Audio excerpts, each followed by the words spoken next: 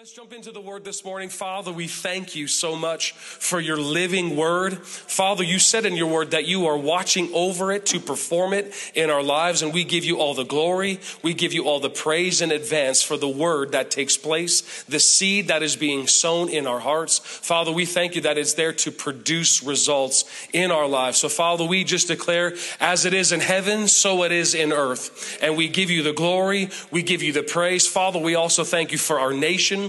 We thank just this weekend what we've been celebrating, what you've established from before the foundation of the world, this nation called Canada. Father, we thank you that you will have dominion over it from sea to sea. And we thank you for our leaders. We pray over our government officials, those that are elected in office. Father, we plead the blood of Jesus over them.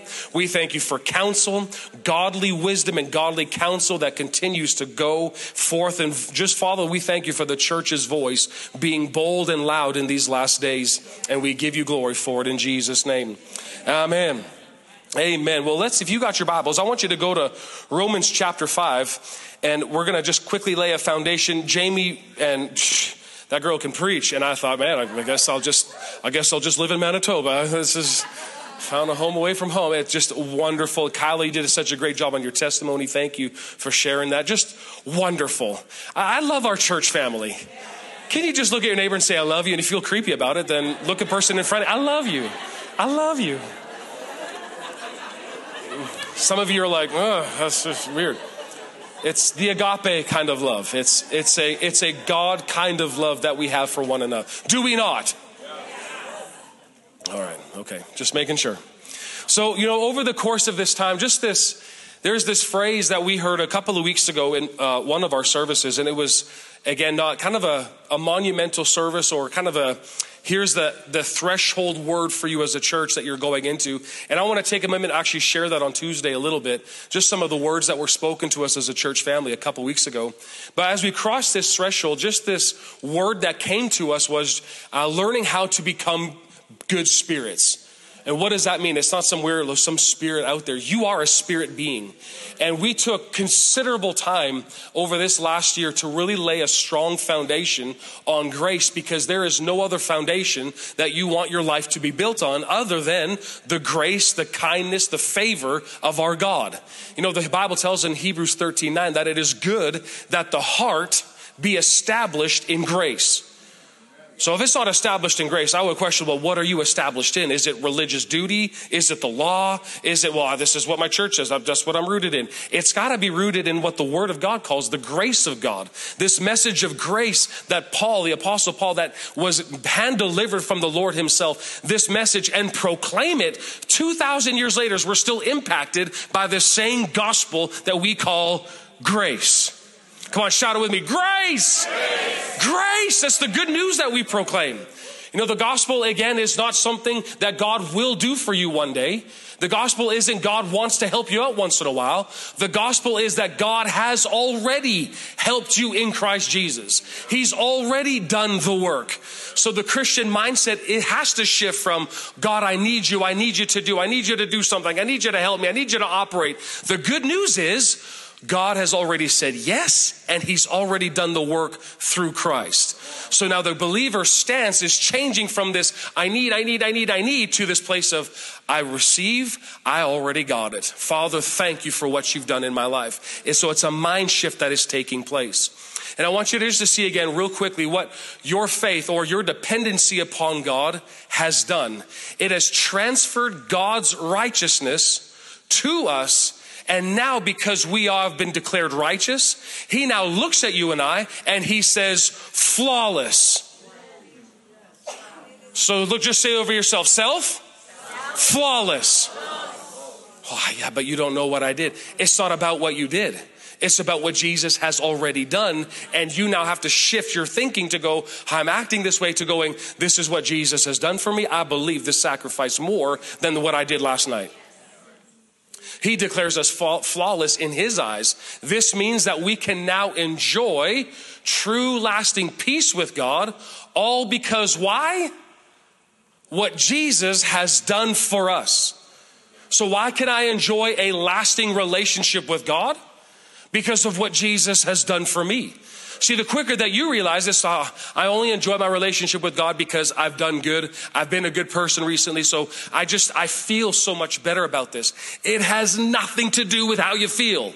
It's got everything to do to get your mindset and your eyes fixed on, look to the Lamb. See the Savior, the wonderful God who actually came and took upon himself all of our shame, our guilt, our stains. He took it off of us so that we could actually enjoy a relationship with God. Then verse 2, he says, our faith, or my dependency upon who? Do we have to do grace all over again? Because until Jesus comes back, we got a lot of time to keep preaching this gospel. Our faith, or our dependency upon God, it guarantees us a permanent access into this marvelous kindness. And again, that word kindness is charis, which is grace. So you have permanent access into this marvelous grace. And this grace, look what it gave you, a perfect relationship with God. What gave you a perfect relationship? Your behavior? No. Grace gave it to you. So what's our response? Thank you. That's the heaven to earth lingo. It's grace says, here you go. My love freely gives. And our response simply is, thank you. Don't add anything to the equation. Don't add anything to this beautiful message he gave you. Here it is. Our response is, thank you. So now what incredible joy bursts forth within us as we keep on celebrating the hope of experiencing God's glory. Now, as we already said, we got to change our mindset because what has happened in this new covenant, we have Jesus who is now the high priest of this new covenant that's got way better promises to it. So I don't know about you, but I want to get to know my covenant. What's the agreement that Jesus and the Father have, and I just simply become an heir of what he did? I got to know this thing. And that's what we took a lot of time talking about, to find out what grace has already provided for you. So you simply just partake of what he did. It's rather than I'm trying to get God to do, it's just simply, I receive it, Lord. Thank you. And it just takes you off this striving treadmill of trying to get, and Christianity is working. How are things going? I'm just bombarding the gates of heaven. Why? They're open. Walk in. Anyway. So again, to lay this foundation, I want you to see, what did Jesus come to do? What was his focus? John 3:1-6. I love these verses. It says, there was a prominent religious leader among the Jews named Nicodemus, who was part of the sect called the Pharisees, and a member of the Jewish ruling council. Now, Nicodemus was a really smart guy, right? I mean, to be part of this group, you've had to memorize Genesis through Deuteronomy. Leviticus 3:4, bam, they would quote it. Like they had this law understood, they memorized it. Okay, so now he's coming sneakily at nighttime because he doesn't want the other Pharisees to see what he's doing, to actually visit Jesus because they don't like him. So I'm going to go at nighttime to check him out. Hey, Jesus, can I come in for a sec? And what's this whole thing? So one night, discreetly, he came to Jesus and said, Master, I don't want any Pharisees to know I'm here. Jesus said, no problem, Nicodemus is here. No, I'm just Master, we know that you are a teacher from God, for no one performs the miracle signs that you do unless God's power is with him.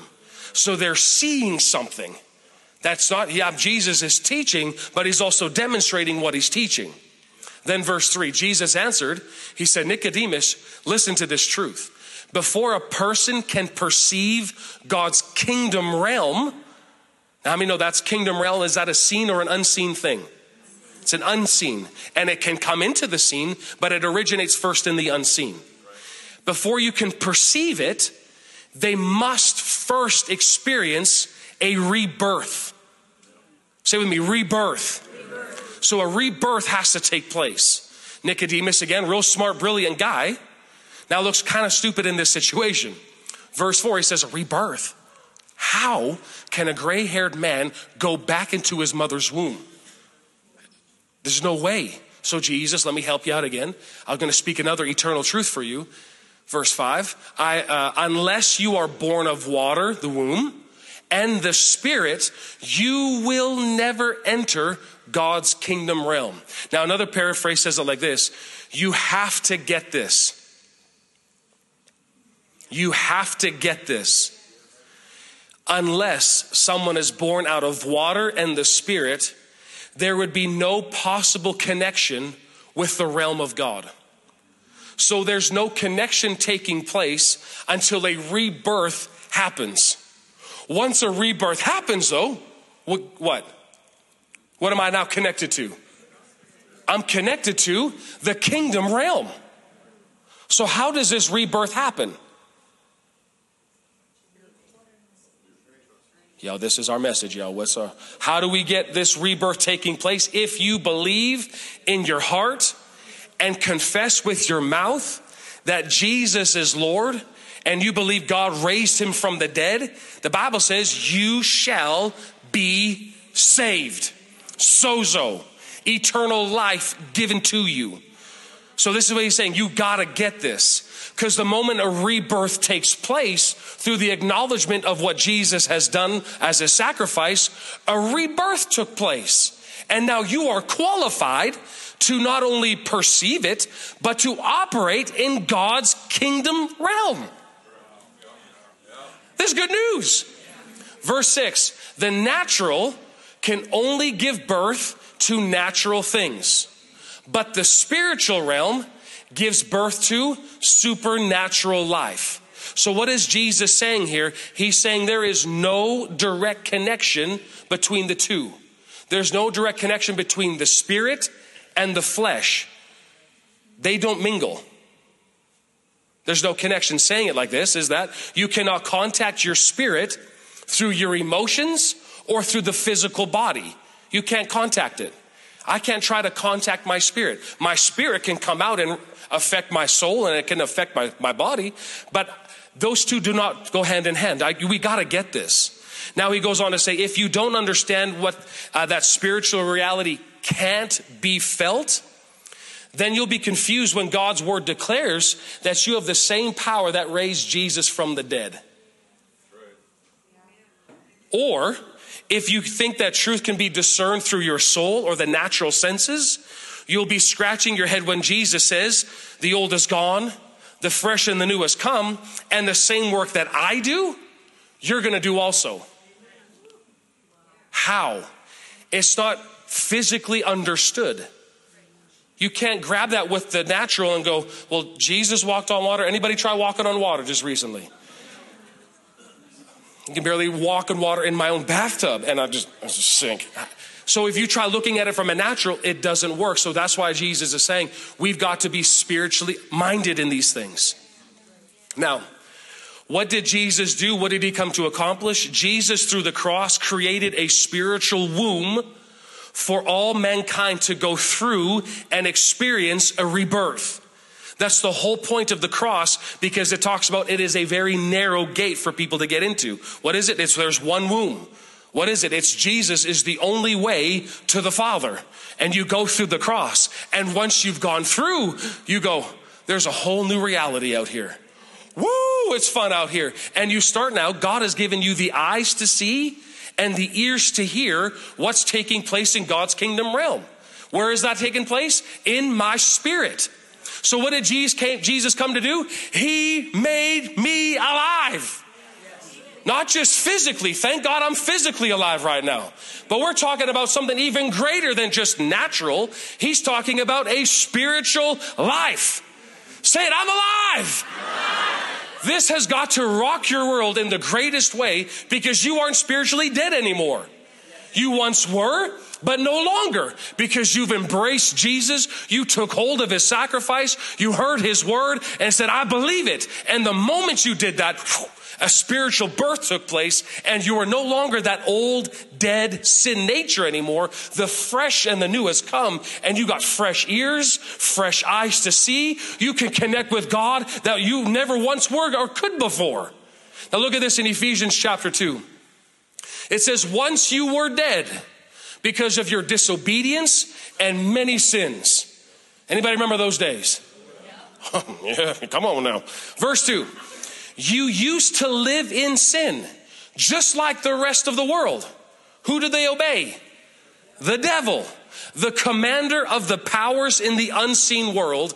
He is the spirit at work in the hearts. Say with me, in the hearts Where is the devil operating? He's working in the hearts of those who refuse to obey God. All of us used to live that way, following the passionate desires and inclinations of our sinful nature by our very nature. Say with me, nature.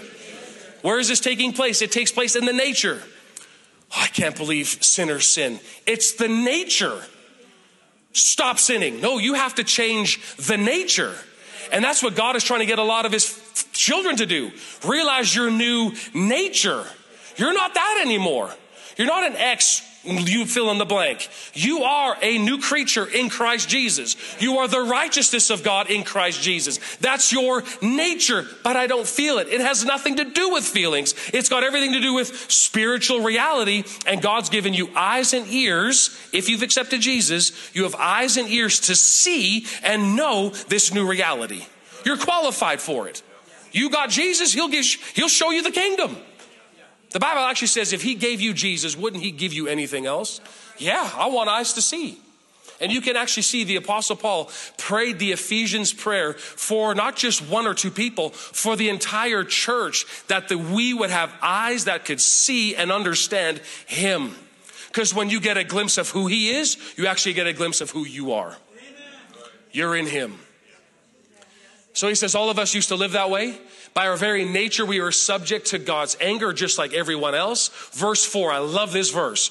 Come on, shout out the first two words with me. But God. Come on, one more time. But God. One more time. But God. But God what? Is so rich. Didn't say he's got a little bit. He is so rich in mercy and in grace. And he loved you and I so much. You should read the Bible with me sometime. That's how I actually read it. I don't just, so he loved me so. No, I see like 15 O's after the S. That even though we were dead because of our sins, what did he do? He gave us life. When he raised Christ from the dead, it is only by God's grace that you have been saved. And then what did he do? He didn't just raise us up. And then he says, now I want you to sit in heavenly places because of your unity with Jesus Christ, your Lord. So he didn't just, get you up here and just say, okay, now you're alive on the earth. He said, now I'm going to put you in the highest spot possible beside your older brother, Jesus Christ himself. Why would he do that? Oh, verse 7. Why?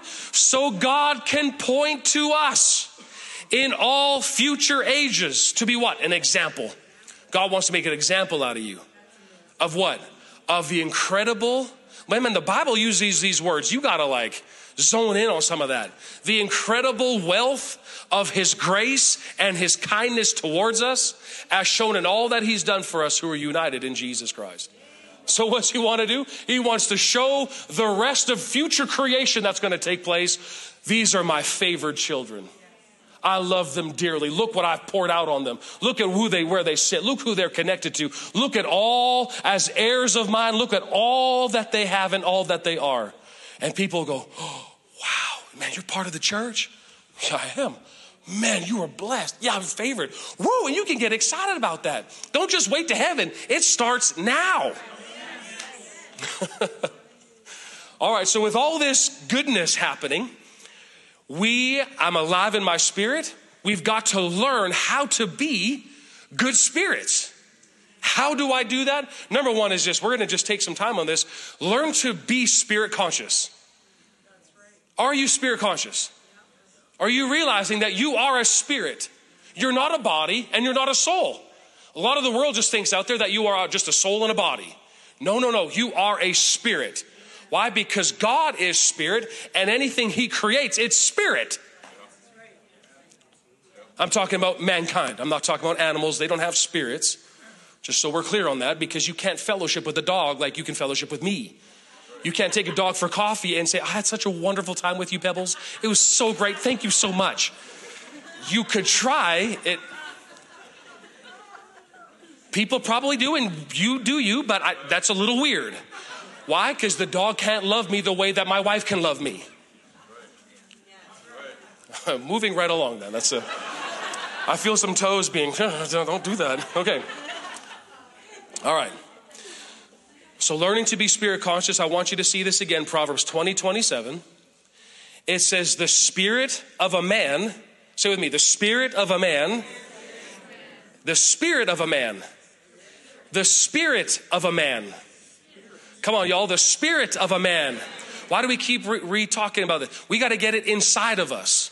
Oh, I've heard that verse before. Great, hear it again and again, because faith comes by hearing, until it starts to dawn on you. Oh, I'm a spirit being.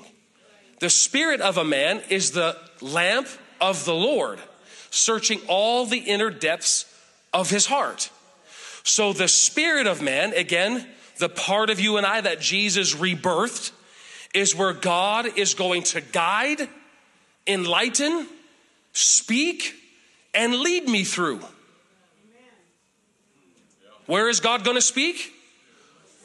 Oh, I'm just looking for a sign. That is not how God is going to lead you and I. Signs follow the word.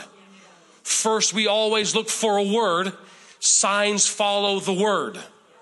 What's the word you got? Well, I got 7 red cars that passed by this morning. Woo, and I know that's the girl I'm supposed to marry. There is a devil that is active on this earth too. And he could have easily passed 7 red cards and said, now you're going to marry my sister. Don't do that. It's not worth it. So what do we got to do? It's the spirit of man that leads you and I inside. God is leading us inside. So I have to be God-minded, spirit conscious. God is not talking, guiding, or enlightening me through my soul or my flesh. What? The spirit of a man is the lamp of the Lord. My spirit is the lamp of the Lord. Another verse I want you to see is 1 Thessalonians 5. It says, now may the God of peace, he sets you apart. Who's going to do this? The God of peace is going to do this, making you completely holy. And may your entire being, what is your entire being? Spirit, soul, body be kept completely flawless in the appearing of our Lord Jesus, the Anointed One. Now we know Jesus purchased all of you. God purchased all of you, but he is going to work directly with your reborn human spirit. That's how he's going to communicate. That's how he's going to fellowship. That's how he's going to guide and instruct, tell you where to go, tell you where not to go.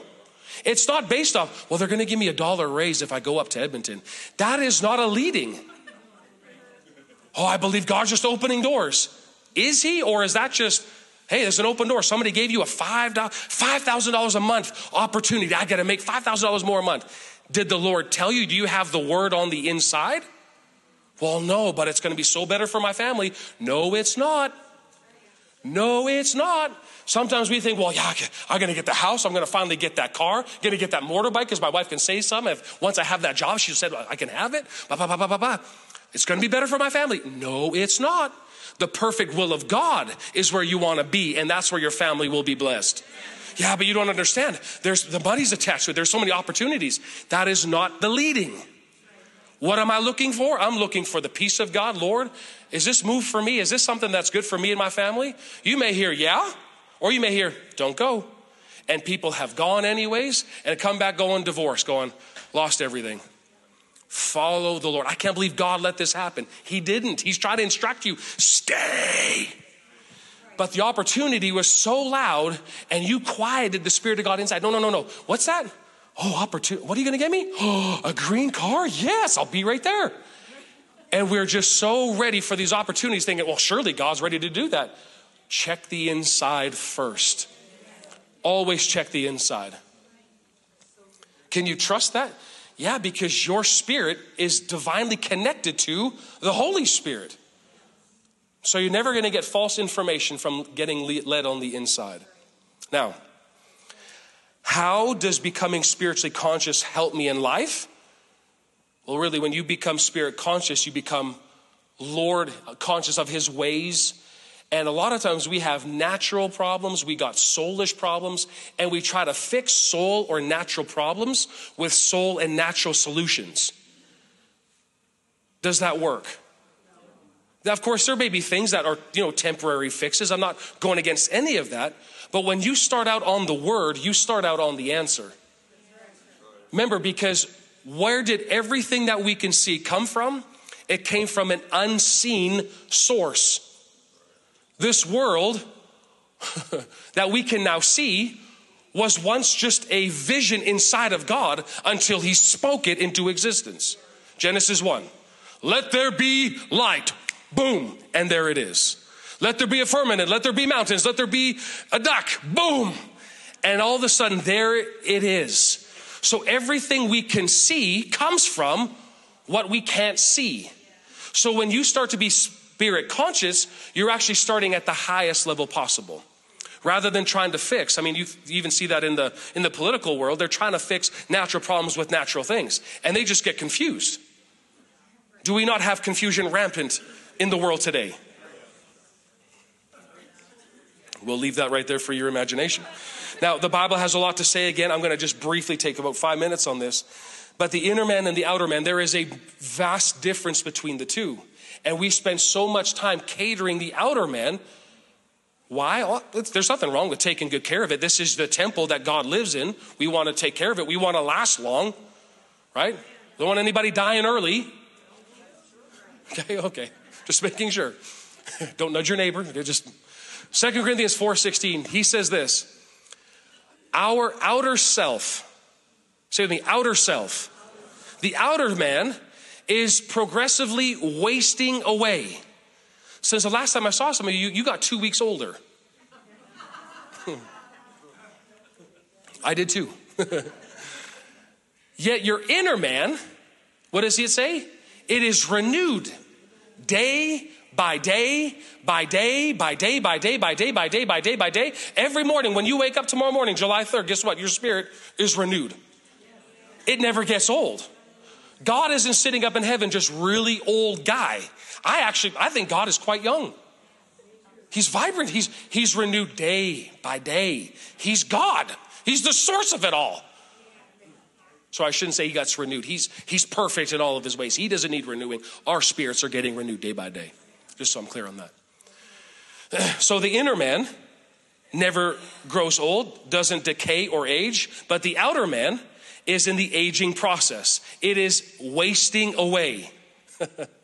Isn't that good news? What did you learn today? Well, I'm wasting away. This is something we talk to our kids. Your life, James talks about, is but a mist. To help them understand it. Your life is like a fart. Here you are. You make your mark and then it vanishes away. It's like, Lord, help me bring clarity to my sons in this. Let's talk 10-year-old language.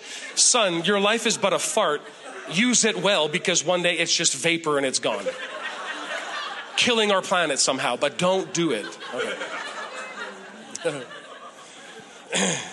And then if you continue reading, go into 2 Corinthians chapter 5, I'm not going to read it, but it says that the inner man has the ability to see the unseen, and it can access eternal life that is found in Jesus. While the outer man is called a tent, and it's made from this world's ingredients, which is dirt. The outer man is a house for our spirit. While I am in this house, I am not present with the Lord. Right? We're here. The outer man one day is going to be swallowed up by life. Look at this in Romans chapter 10, verse 9 and 10. It says, if you confess with your mouth that Jesus and believe in your heart that God raised him from the dead, you will be saved. Verse 10, for with the heart one believes. Let's say that 3 times. With the heart one believes. With the heart one believes. With the heart one believes. So he's not talking about this dun heart. It's talking about the core of who you are, your inner man. You believe God with the inner man. How do you know you're saved? Anybody know that they're on their way to heaven? If you were to die right now, you're going to heaven. How do you know that? How do you know that for sure? You believe that? Where do you believe it? Is it belief up here? No, it's a belief on the inside. I know that I know that I know. Where's that knowing? It's a belief on the inside. I know it. Well, that's how we got into the kingdom. That's how we were birthed into it. That's how we live inside of this kingdom, is by this knowing. And where does the knowing come? It comes from listening and hearing this word over and over and over again until you drill that belief system inside of you. Go, I know this to be true. And that is what the Bible calls faith. And Jesus marvels at it. Now you think someone who created the entire world, what does he marvel? What does he get excited about? I mean, you think about it, you can create anything. He marveled at faith. So I want to get so stirred on the inside of me that I got this belief system that it causes him to go, ooh, I like that. Yeah, let's get going on some of that. He can work with it. But I want you to see here, it is with the inner man that I believe, and with the mouth confession is made into salvation. Your natural self did not do anything in order to get saved. And that's what religion's all about. It's about behaving a certain way from an external point so I can receive something from God. But everything with God is inside out. That's the point he's trying to get here. And look at this in 1 Corinthians 9:27. The Apostle Paul says, he said, I train like a champion athlete. I subdue what? My body. I subdue my body. That's weird. Unless we understand who's the I that he's talking about. What's the I? It's the spirit. My spirit subdues what? My body. And I get my body under control. Anybody have a hard time getting up this morning? 4 of you. Man, you guys are just up at 5 and praying. I knew we had a godly church. But why is it hard sometimes to get up? What part of you is talking? The flesh, the outer man. I'm just so tired. I just need more sleep. But it's supposed to say, my spirit is supposed to dominate the outer man. So I don't know about you, but my outer man has been making way too many calls in my life. I don't like this. I'm so tired. I can't do anything. Stop it. Body, you're supposed to speak to this thing. Body, that's not how this is going to work. You get up. Wake up. Body, let's open our Bible. Oh, I just don't feel like it. What's doing all that talking? Your spirit is raring to go. What's fighting against it? It's this flesh. But one day you'll never have that fight again. In fact, one day you'll never sleep again. How am I going to survive? You are going to be just fine. Not going to get into that. Now, why is it then that my outer man or my flesh seems to be in control? There's one of 2 reasons. Number 1 is this. I may not be aware that I'm a spirit being. See, if you didn't know that you had a dog and somebody asked, have you fed your dog? You'd go, what are you talking about? Yeah, there's a dog in your backyard. You're not feeding that thing? Oh my, there's a dog back there. If you're just so ignorant that you even have a dog in your backyard, you're not going to feed it. So sometimes people are just clueless to the idea that they don't even have a dog. Now in this case, are you aware that you are a spirit being? Okay, well, how come my flesh still seems so strong? And I know that I'm a spirit being. It's because you're not feeding it. I know that was so deep, right? Write that down, tweet that, Joel Housing. That was so deep. It's because we're not taking time to feed that spirit. We feed the outer man regularly. Anybody remember the last time that you were hungry? And I'm not talking about just a snack. I'm talking about hungry. We will do everything in our power to make sure we are not hungry. I just had a meal and I'll 5 minutes later go, I could go for a snack. Yeah, I could probably eat something. Your flesh can go. And when you're hungry, what's screaming? Your flesh, your stomach is going to go, what's wrong with you? Feed me. It's going to start talking back. Your spirit won't do that. Your spirit is so quiet and it'll just. So there's a few things that we have to be aware of as we jump into this. The reminder's talking about your spirit is that your spirit is not the Holy Spirit. Say it, I am not the Holy Spirit. Now for the spouse, your spouse has to say this. I am not the Holy Spirit. My spirit is not the Holy Spirit. My inner man can be strong or it can be weak.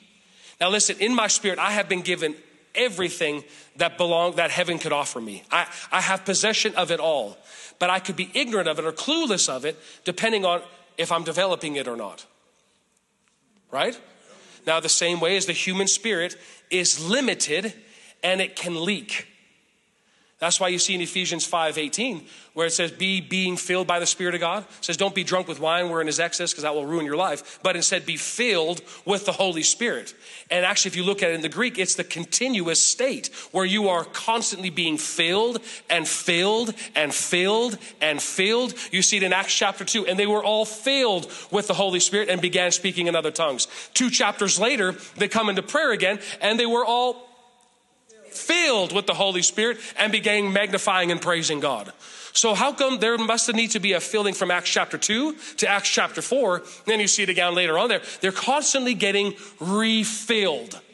Why? Because this Spirit is limited. But this Spirit is connected to the limitless one. And he will give me his strength. He will put into me his ability to take on and to do certain tasks.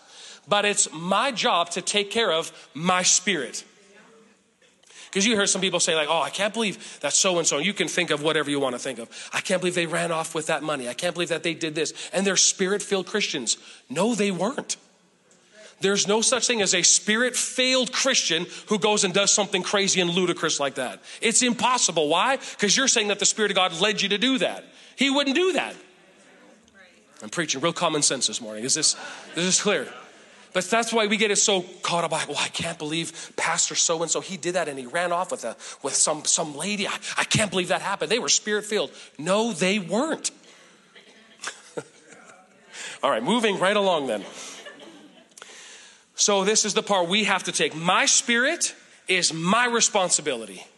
Can we say that? My spirit is my responsibility. We know that from a natural state, I can't work out for Dave and Dave can't work out for me.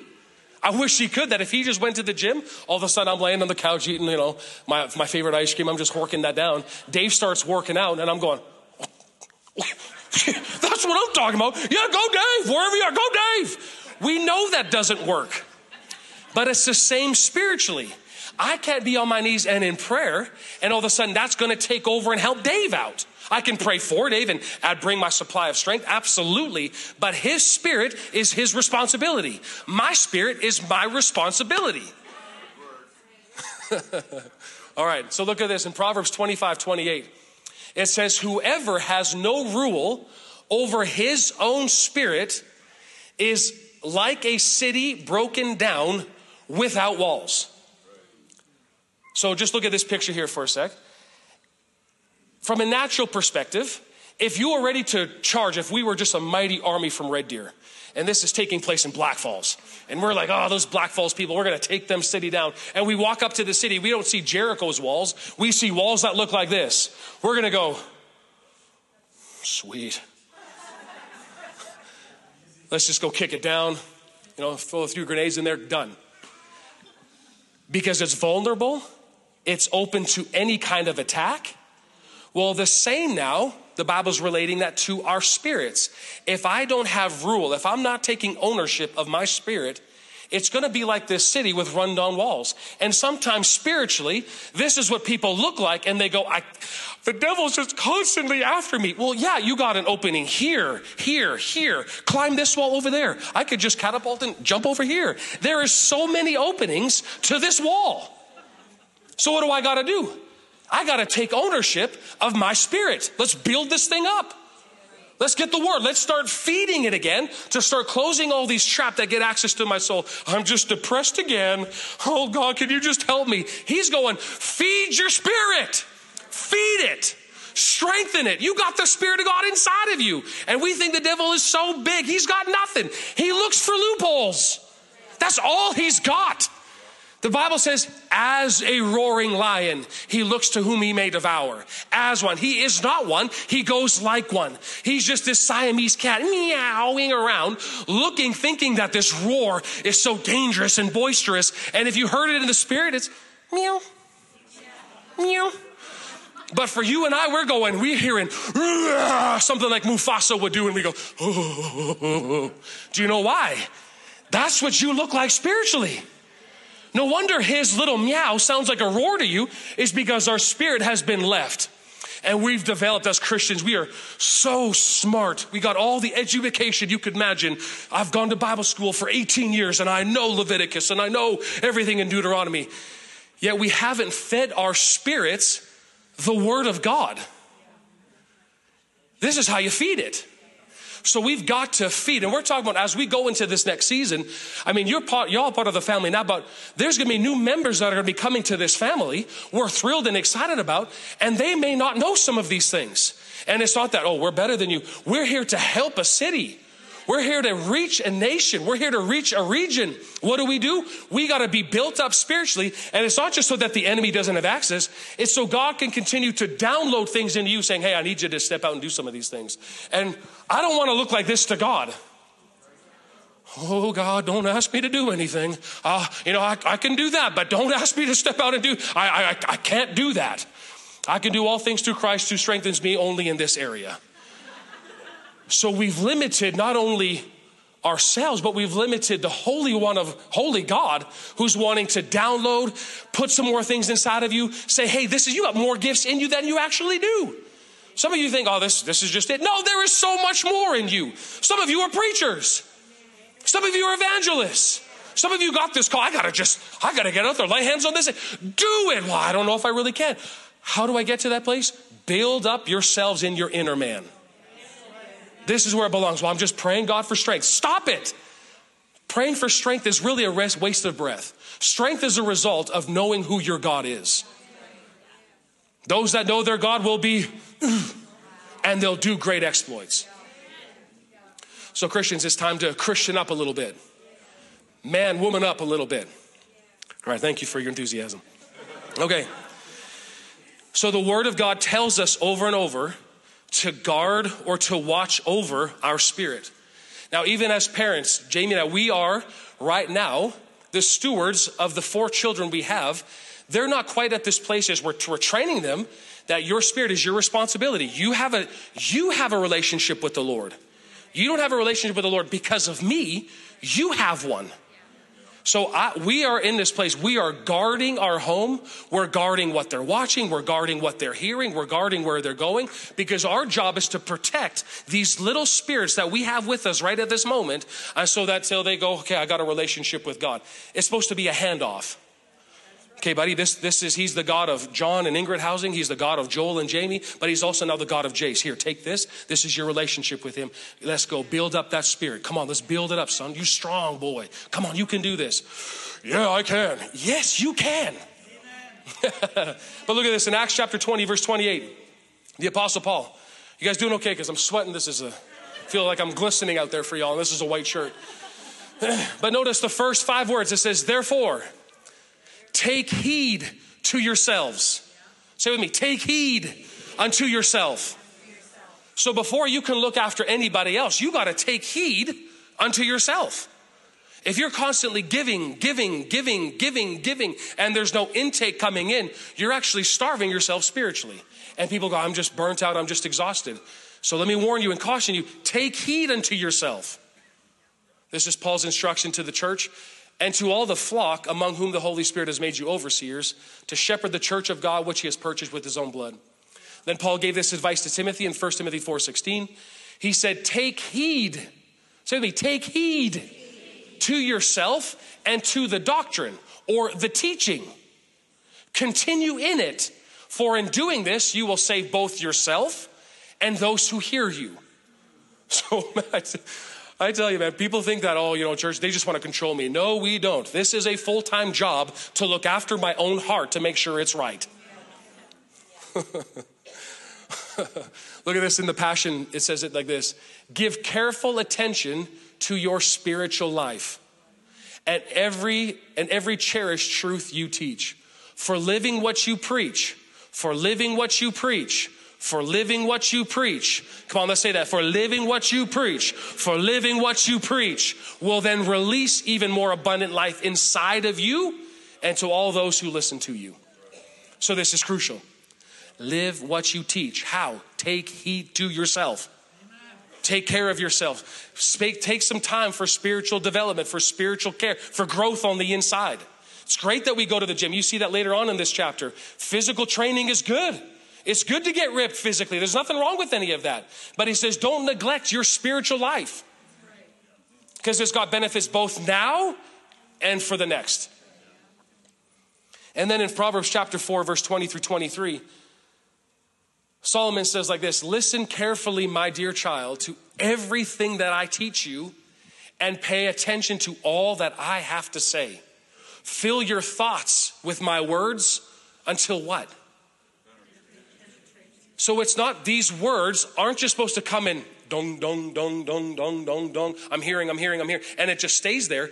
You're supposed to get it so deep until it penetrates deep inside of your spirit, in my heart. Then, as my words are being unwrapped, they will impart true life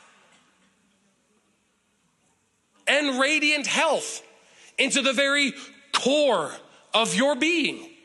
See, so much of the time we're just looking, oh Lord, just heal me. And that's good. God totally heals the physical body. Yes, he restores the soul. But if we're doing it neglecting and forgetting it all originates from the spirit, we're kidding ourselves. You're only setting yourself up for disaster. Like Kyla's testimony last week that she shared, it was things that were taking place inside of her. Not just, okay, God, just slap a Band-Aid on it. Okay, everything's good for another week. No, we got to get this living inside of us, getting it deep and penetrated deep inside of us, so that anytime the enemy, because a lot of times he operates in the counterattack. Oh, I got my healing. And we just kind of go on and we forget to continually feed our spirits. And then when the counterattack comes and we go, oh, that symptom's back. I thought it was taken care of. I thought everything was good. I thought prayer worked, and it doesn't. I know it's funny, but I actually have conversations with people like this on a regular basis. How come it's not working? Are you feeding your spirit? Well, no, I just need you to pray for me. My prayer won't do anything for you. Are you saying prayer doesn't work? That's not what I'm saying at all. I'm saying is, hey, we can just continue to slap all the way along. But what are you actually proving to your own self and those around you? Prayer's not working. And it's because your spirit's got holes all over it. And we're trying to go, God, just heal my body. And he's going, let's get you strong on the inside. Let's get you strong. Let's get you fed. Let's get you hearing the words of my grace, the words of my love, of what I've done in you, until it gets so deep in you that anytime the enemy pokes his head up, rather than you being terrified by a roar, you start roaring back with the word. He's supposed to be scared of you. Continuing on. So above all, guard the affections of your heart, for they affect all that you are. Pay attention to the welfare of your innermost being. Why? For from there, from where? My spirit, my innermost being flows life. Life flows from here. We think life is coming at us. Life is flowing from us. Good or bad, what's taking place on the inside? This is, I know, not the sexy message where everybody runs around you, but this will save your life. When we start taking ownership, my spirit is my responsibility. I'm done the devil taking over my thought life. I'm done with the devil doing things in my body. I'm done with the devil in my household. Where do I begin? It begins on the inside. Start feeding that inner man. How could Jesus walk the 3.5 years untouchable? He spent 30 years in preparation for 3.5 years of successful ministry. Oh man, what makes me think that I could just slap a prayer on the day and go, God bless it, thank you, amen, and move on with my day? And Jesus woke up at 2, 3 o'clock in the morning, spent all this time with the Father, and then he would spend minutes with people. We do the opposite. We spend minutes with God and hours counseling and trying to help people. Nothing wrong with helping, but where do I got to get the help from? The source. So we'll get into this in future time, but I believe this too is a lot of spiritual development takes place in the secret place. It's done in secret. Anyways, I got 2 more verses here to show you and then I'll sit down. The perfect example of this is Daniel. I want you to see this, Daniel chapter 5. And now, if you remember Daniel 5, there was this hand that came and appeared in the king's court. and this hand started writing on the walls. Could you imagine a party like that? Oh man, what? They were freaked out. So when everybody's, what is this hand? And it's got like signs on the wall. Now the queen or the mother, overhearing the exciting words of the king and his lords, going like, what's going on? That's not King James, that's Joel Housing. But they came into the banquet house, and again, the mother or the queen said, O king, live forever. Do not be alarmed at your thoughts, or let your cheerful expression and the color of your face be changed. So now he's getting a little ticked off because nobody can interpret what's being written. And we're talking about like the smartest guys in Babylon at that time. Verse 11, there is a man. Say with me, there is a man in your kingdom in whom the spirit of the holy God, and in the days of your father, light and understanding and wisdom, like the wisdom of the gods. What was it? It was found in him. There's a man in your kingdom, and the spirit of the holy God is found in him. And King Nebuchadnezzar, your father, the king, I say, your father, I think she's really trying to, don't hurt me, don't freak out. But your dad did this, appointed him master of the magicians, enchanters, and soothsayers, Chaldeans, and astrologers. Verse 12, because an excellent spirit, say with me, an excellent spirit. And because you have this excellent spirit, knowledge and understanding to interpret dreams, clarify riddles, and solve knotty problems. What was it? It was found, come on, say it with me. It was found in this same Daniel. What kind of spirit? An excellent spirit was found in him. Wow. So now let Daniel be called, and he will show you the interpretation. Verse 13, then Daniel was brought in before the king, and the king said to Daniel, are you that Daniel of the children of the captivity of Judah, whom the king my father brought out of Judah? I have heard you that the spirit of the holy God or gods is in you, and that light and understanding and superior wisdom are found in you. And Daniel interpreted for him what was there. How could Daniel do that? What was found in him? There was an excellent spirit found in him. Yes, the Spirit of God was on him, not in him, it was on him. But there was something about Daniel. You see over and over that he wanted to separate himself from the rest. He fellowshiped with God, it says 3 times a day. He would spend in prayer and to get wisdom and direction, to get clarity from God. This is something that you don't just accidentally fall into. This is something that you strive for intentionally, going, Lord, I want to have this excellent spirit inside of me as well. And last verse is Daniel 6:3. It says, then this Daniel, he was distinguished above the presidents and the satraps because an excellent spirit was in him. And the king thought to set him over the whole realm. So this excellent spirit, what did it do? It opened up avenues for Daniel. This king saw something, and what did it do? I see an excellent spirit. I'm going to make this guy in charge of the presidents, the magicians, all the astrologers. Give this guy rule and reign over them all. Did Daniel ask, can I have a promotion, please? I've been here for about 14 years now. You know, I've been here longer than that guy, so can I please get the job? It's not even about that. There's some testimonies in here. You'll get promoted. You'll get access into higher levels because an excellent spirit is found in you. So when you read Proverbs 4:23 and all these verses together, rather than thinking life is coming to me, I just hope I get a wage increase. I just hope that my life can be better. I just need things to be working. So rather than focusing on those things that the world is striving after and worried and concerned about, why don't you and we set our hearts to develop this excellent spirit inside of us by feeding it. We'll get into that next week. By taking the time to feed the inner man so that God can do some work on the inside and people go, there's something different about you. What is that? Yeah. It's God. Amen.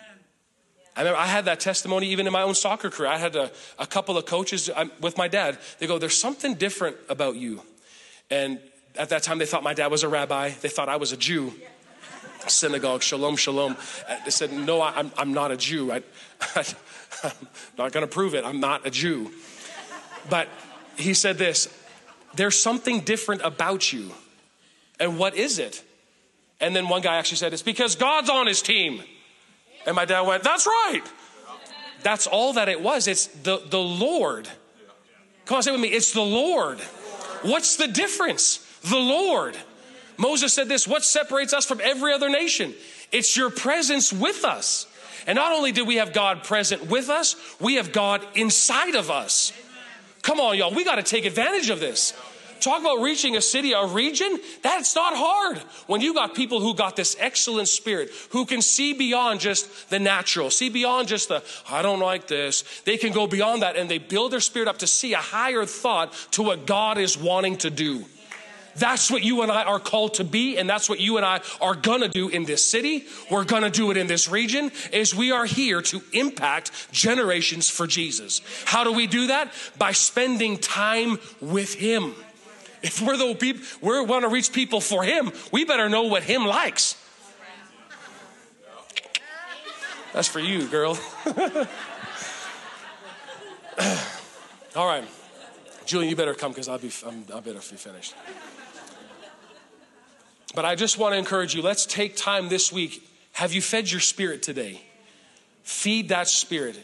And it may go, I'm not really feeling anything. There's no feelings attached. Remember what Jesus said, the spirit and the flesh, they're not connected. What's taking place as you're praying in other tongues, as you're building yourself up on your most holy faith by praying in other tongues, reading the word, you are getting jacked spiritually. Before you know it, you'll start hearing and seeing things in your spirit and you go, I already saw that taking place. I saw myself laying hands. I saw myself saying this to my neighbor. I saw myself doing this. And you go, where did that all come from? You're building up your inner man to start seeing how the kingdom wants to operate. Amen. So Father, we thank you for this day. Lord, we ask that you continue to reveal your word in us and through us. Lord Jesus, we thank you that you gave us the greatest teacher, the greatest coach, the greatest strengthener, the greatest help that anybody could ever ask for. It is the Holy Spirit. Holy Spirit, we honor you inside of us, and we thank you that you are ready to work and move with us according to the perfect will of God. We thank you for it, sir, in Jesus' name. Amen.